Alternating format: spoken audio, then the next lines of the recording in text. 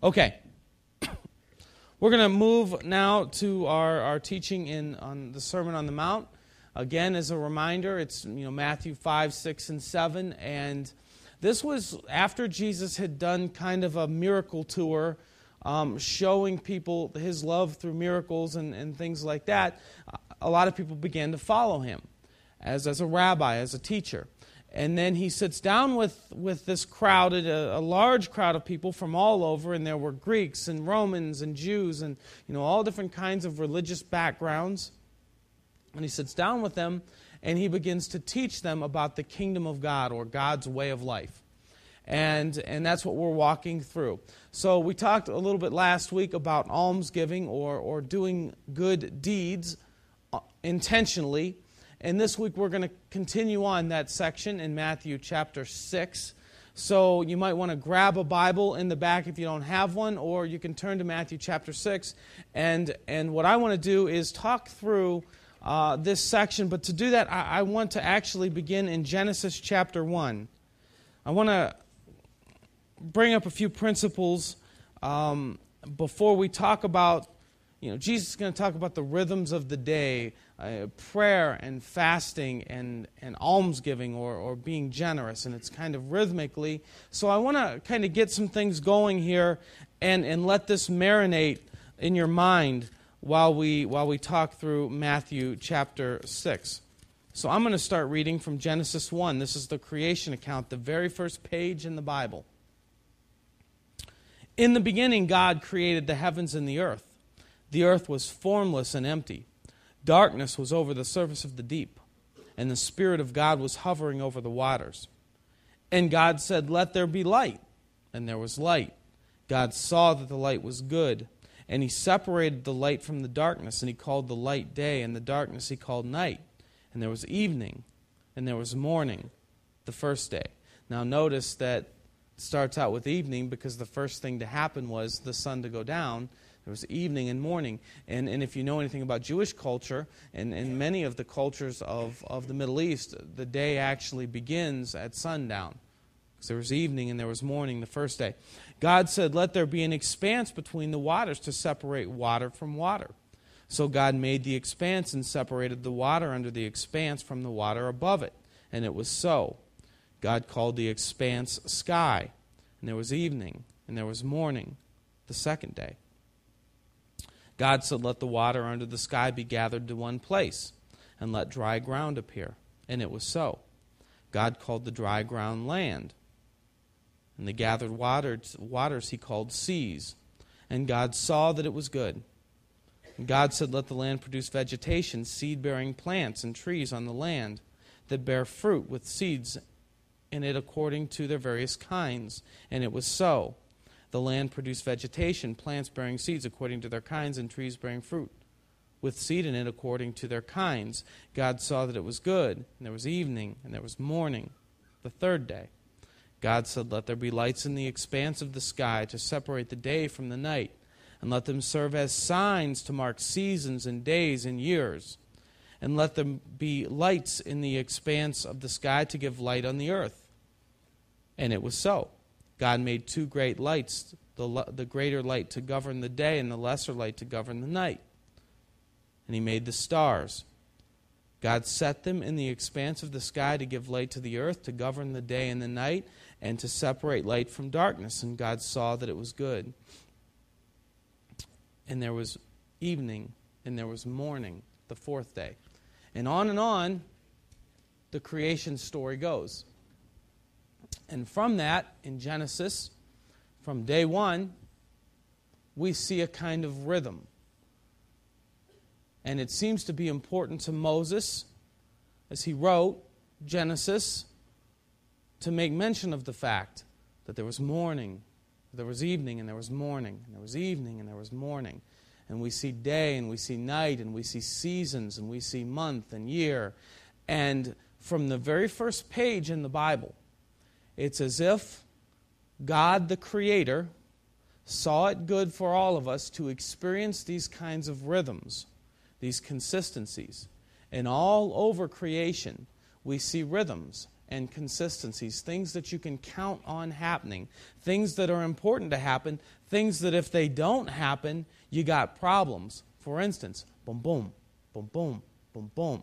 Your heart works and rests and works and rests, a rhythm throughout the day. And if that rhythm stops, you got problems. And if that rhythm gets altered, you have potential problems. The same with seasons and cycles of life. There are just these rhythms all over creation, and it seems as though God, our Creator, ordained the idea of rhythms and saw these rhythms as a good thing. Okay, let's move on to the next. Let that soak in, let it marinate a little bit. Next story. At the Poindexter house, we have had a very rare agricultural experiment happening. Now, in Scripture, God makes a lot of comparisons between agriculture and spiritual growth. So what we learn from agriculture often will apply to spiritual growth. So my mom and dad watch my boys every Thursday. And my mom decided she was going to plant some flowers from seeds with my kids. But last year she did that at their condo, and it didn't go well because the rabbits, just whenever anything would sprout, they'd just come and eat it. And she'd show them the sprout on Monday, and then Tuesday they would go out there to look at it, and it's gone. And that didn't go too well. That was like traumatic when little kids' bottom lips quivering. So we wanted to do the flowers again this year, but we needed to come up with a different solution because our house backs up into woods, small woods, which you have deer and you have rabbits, and those are notorious for being vandals, agricultural vandals. So my mom had a different idea. She went to a flower store, Gales or something like that, and she got these things that look like egg cartons, but they're little like pods for seeds, like to grow sproutlings or whatever you call them. I don't know. Is that a word, sproutling? What do you call a little, it's not a hatchling, seedling. Okay, we'll go with that. And 30 of these little pods, 3 of these little egg cartons with 10 apiece. And there are soil and some fertilizer I saw in there. And we have a fairly large gap between our sink and our windowsill and our kitchen. So my mom filled all these with dirt with the kids and put seeds in them all. So there's just these egg cartons of dirt sitting there. And we have one responsibility as a family. Water them. Water them every day. So I got this little watering can. My mom brought this little watering can, kind of fun little thing, and we started to water them. Every day we watered them. And it's very boring. And nothing was happening. There's just these cartons of dirt. And finally 2 weeks have gone by. And it's just these cartons of dirt. But every day we watered them just enough, then dump a bucket in, just get the soil moist, keep it moist, and let it go. Well, after 2 weeks, I'm just about done. I'm proud of myself that I've watered these things every day for 2 weeks. And nothing's happening, nothing can be seen. But I thought, you know what, the kids really want this to happen, and I know it's important to my mom, and they're nice enough to drive all the way up from Massillon, so give this, another week and see what happens. And finally, after 3 weeks of watering every day, the rhythm, every day, water, water, water, they started to sprout. And it wasn't very long then until you got these, these sizable seedlings. Are they seedlings after I don't know what point they stop being seedlings and become a plant. But we have these significant agricultural green things growing in our windowsill. After 3 weeks of no progress visible on the surface, water, water, water, water, growth. Okay, let that marinate. Third story. I don't normally get the chance to brag about my physical health. About 3 months ago, I started to run with Marcus and Dave. Now, if you guys haven't noticed, Marcus and Dave, what are you guys up to, like 100 pounds combined loss? These guys are making it happen. And yeah. Now, I also know, as these guys are getting in serious shape, that I got this blood pressure thing going on. My blood pressure, I'm 33 years old, my blood pressure was right around 135 over 95, and my resting pulse is around 105. Now, yeah, okay. So I'm getting to the age where I realize, okay, I'm probably got to either think about doing something about that or going to the doctor and get put on medication. I'm not really ready to do that either. So they do cardio 3 days a week. And I started to join them.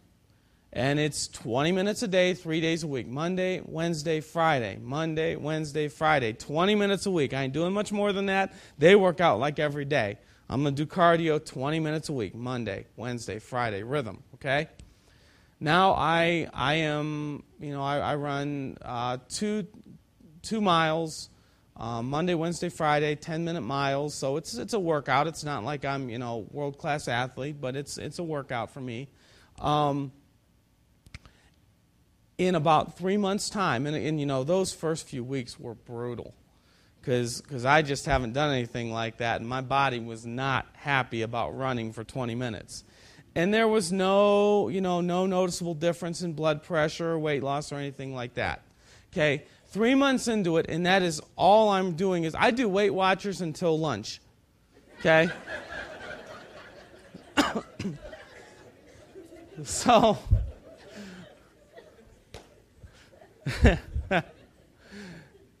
it's funny because it's true.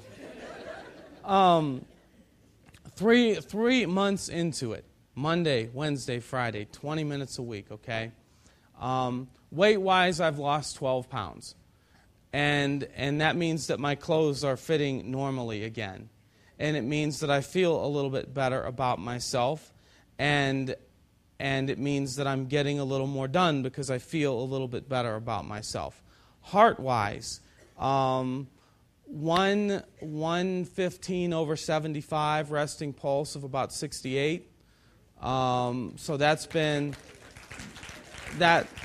what that has done is now I'm like calm throughout the day, and I get more done because I feel better throughout the day. I think I'm a little bit better husband and father because I'm a little calmer.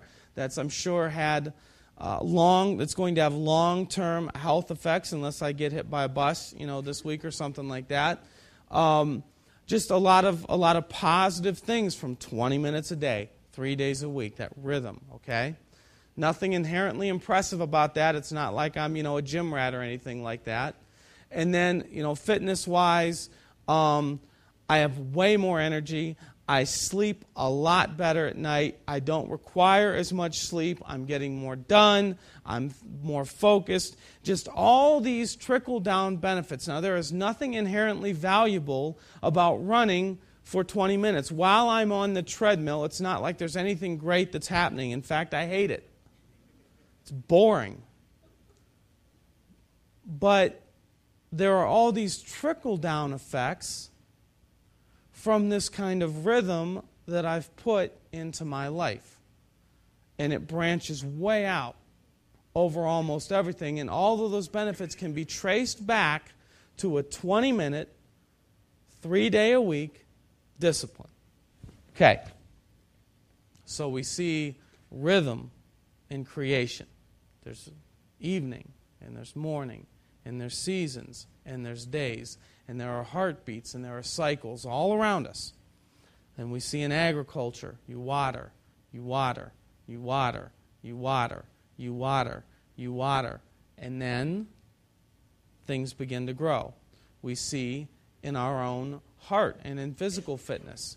It can be 20 minutes, 20 minutes, 20 minutes, 20 minutes. And suddenly things begin to fall into place and you begin to see positive results.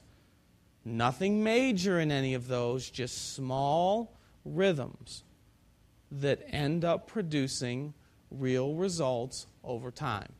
Okay, Matthew chapter 6. We'll put this one up on the screen for you.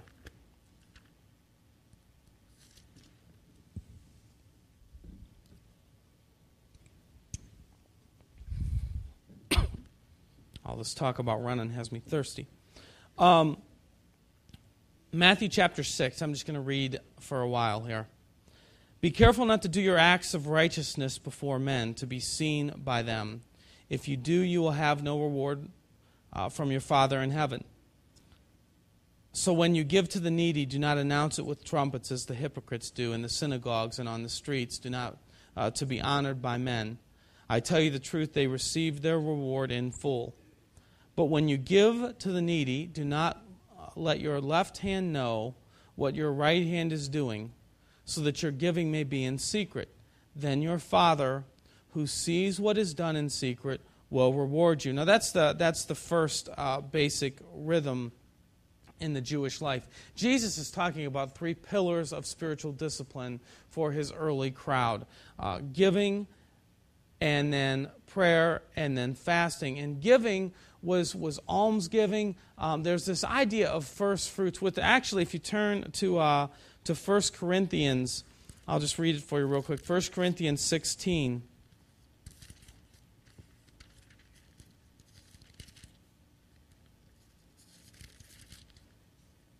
You're going to see Paul say this in verse 2. On the first day of every week, each one of you should set aside a sum of money in keeping with his income, saving it up, so that when I come, no collections will have to be made. There's this idea that began in the Old Testament talking about first fruits and continued on into the New Testament with first fruits, this idea of setting aside something of significance off the top to be given to God's work in some way. That could be to the poor and needy, it could be to the temple, could be to the church, whatever. There was this pattern that Jesus' early crowd would have had of setting things aside, the best, from the top, first fruits, to be given. So there's this rhythm that they have of doing good. There's this pattern that's at work in their life. Okay, he's going to move on in 6:5. And when you pray, do not be like the hypocrites, for they love to pray standing in the synagogues and on the street corners to be seen by men. I tell you the truth, they've received their reward in full. So those of you who think that you can't pray because you don't know what to say, you're probably actually right where you need to be to pray. When you pray, go into your room and close the door. Pray to your Father who is unseen. Then your Father who sees what is done in secret will reward you. When you pray, do not keep babbling like pagans, for they think they will be heard by their many words. Do not be like them, for your Father knows what you need before you ask Him. This, then, is how you should pray. Our Father in heaven, hallowed be your name. Your kingdom come, your will be done on earth as it is in heaven. Give us today our daily bread. Forgive us our debts as we have forgiven our debtors. The idea there is sin. Forgive us our sins as we forgive those who have sinned against us. Maybe you've heard that. And lead us not into temptation, but deliver us from the evil one. For if you forgive men when they sin against you, your heavenly Father will also forgive you. But if you do not forgive men their sins, your Father will not forgive you your sins. Now let me tell you how Jesus' crowd would have heard this. And when you pray, if you look at Luke 11, you'll see that this was not this was a regular teaching from Jesus, because in Luke 11, we're going to see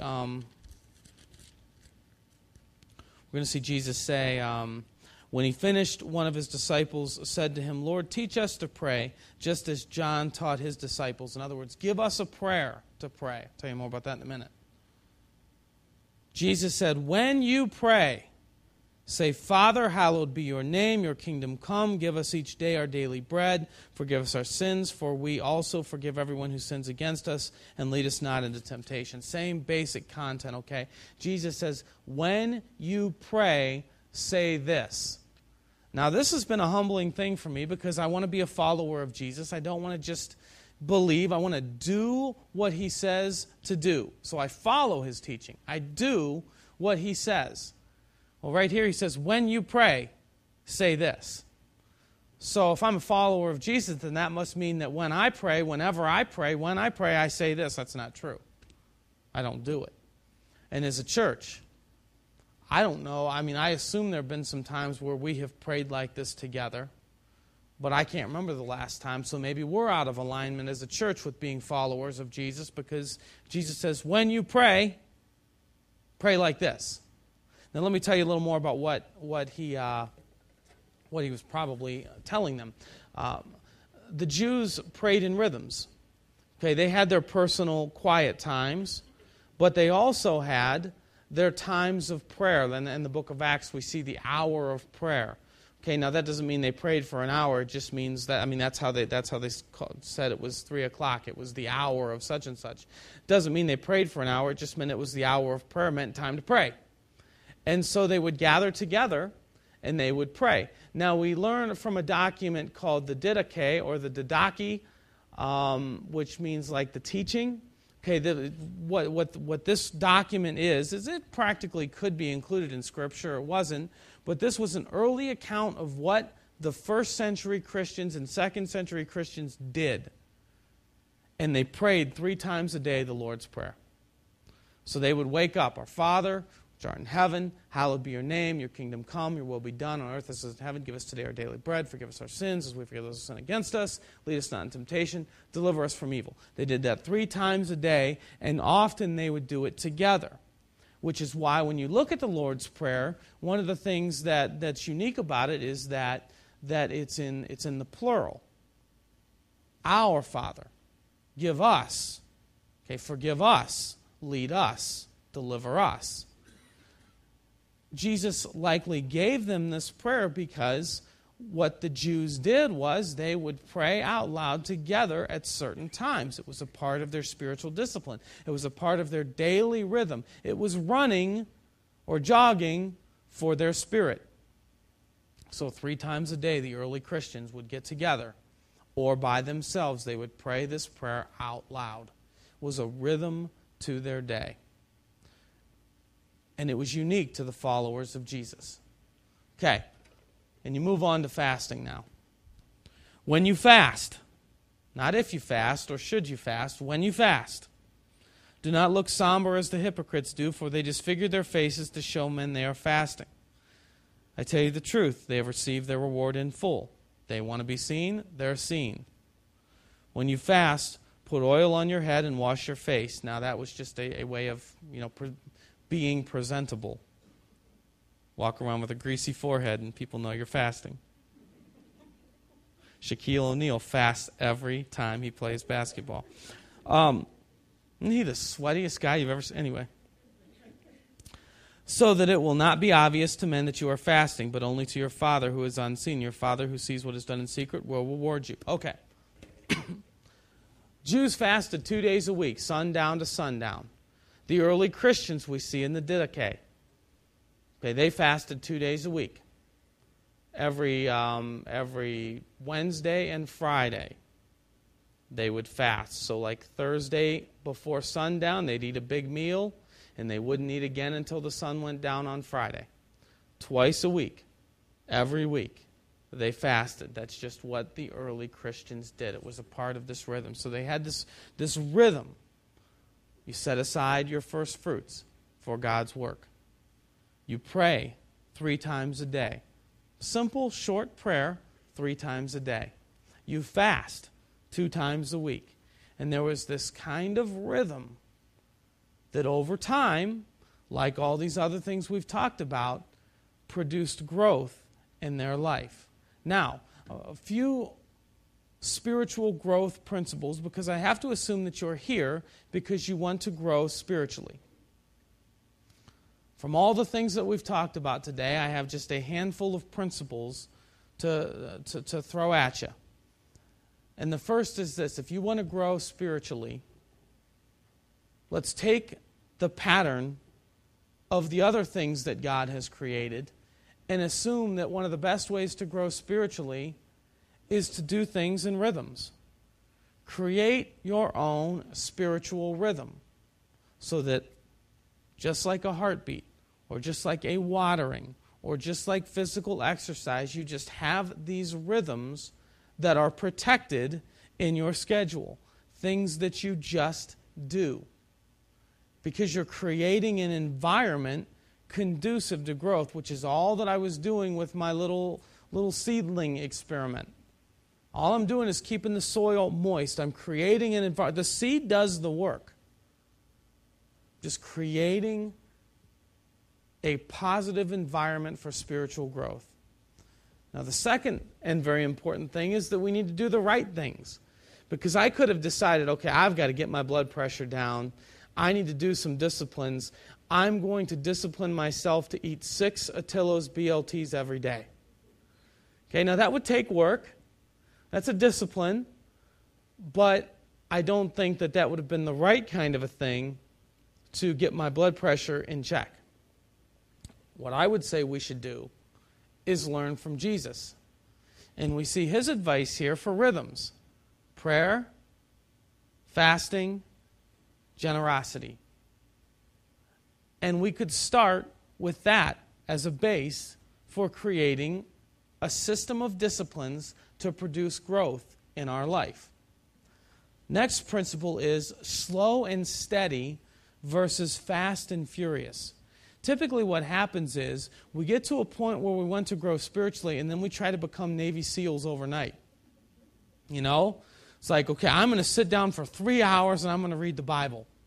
And I'm going to do a 4-day fast, and it's like, you know, and then maybe we make it an hour and a half into it, and we either fall asleep because we're reading Leviticus or something like that, and we make ourselves miserable. Whereas if we create a slow and steady rhythm, we end wanting more eventually. And we're not, you know, I could have hopped on the treadmill from day one for an hour and a half and blew out a lung, and then I'm worse off than before. And this is how we approach, typically, spiritual growth versus the slow and steady.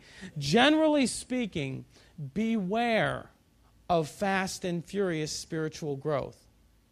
Okay, like there are conferences that get you all hyped up, and then you buy the books and the T-shirt, and you're just, you know, raring to go. You feel like you've gone from here to here. And then 2 weeks later, you're here. Okay, guess what? You weren't really there. You just felt like you were there. Beware of fast and furious spiritual growth. Always comical to me when somebody leaves a church, goes to a different church. 2 weeks later, they tell all the people at the other church, oh, I'm just growing. You've been there 2 weeks. No, you're probably not. In the same way, if you came to Polaris and in the first 2 weeks you felt like you were just soaring, you're probably not. Okay, beware of fast. Jesus talks about the parable of the sower. And in the seed that grows the fastest doesn't make it. So beware. Go for slow and steady, not fast and furious. And then one final one.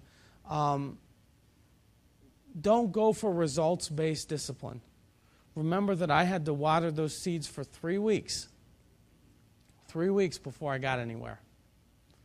So if you're a week and a half into this discipline thing and nothing's happening, keep at it.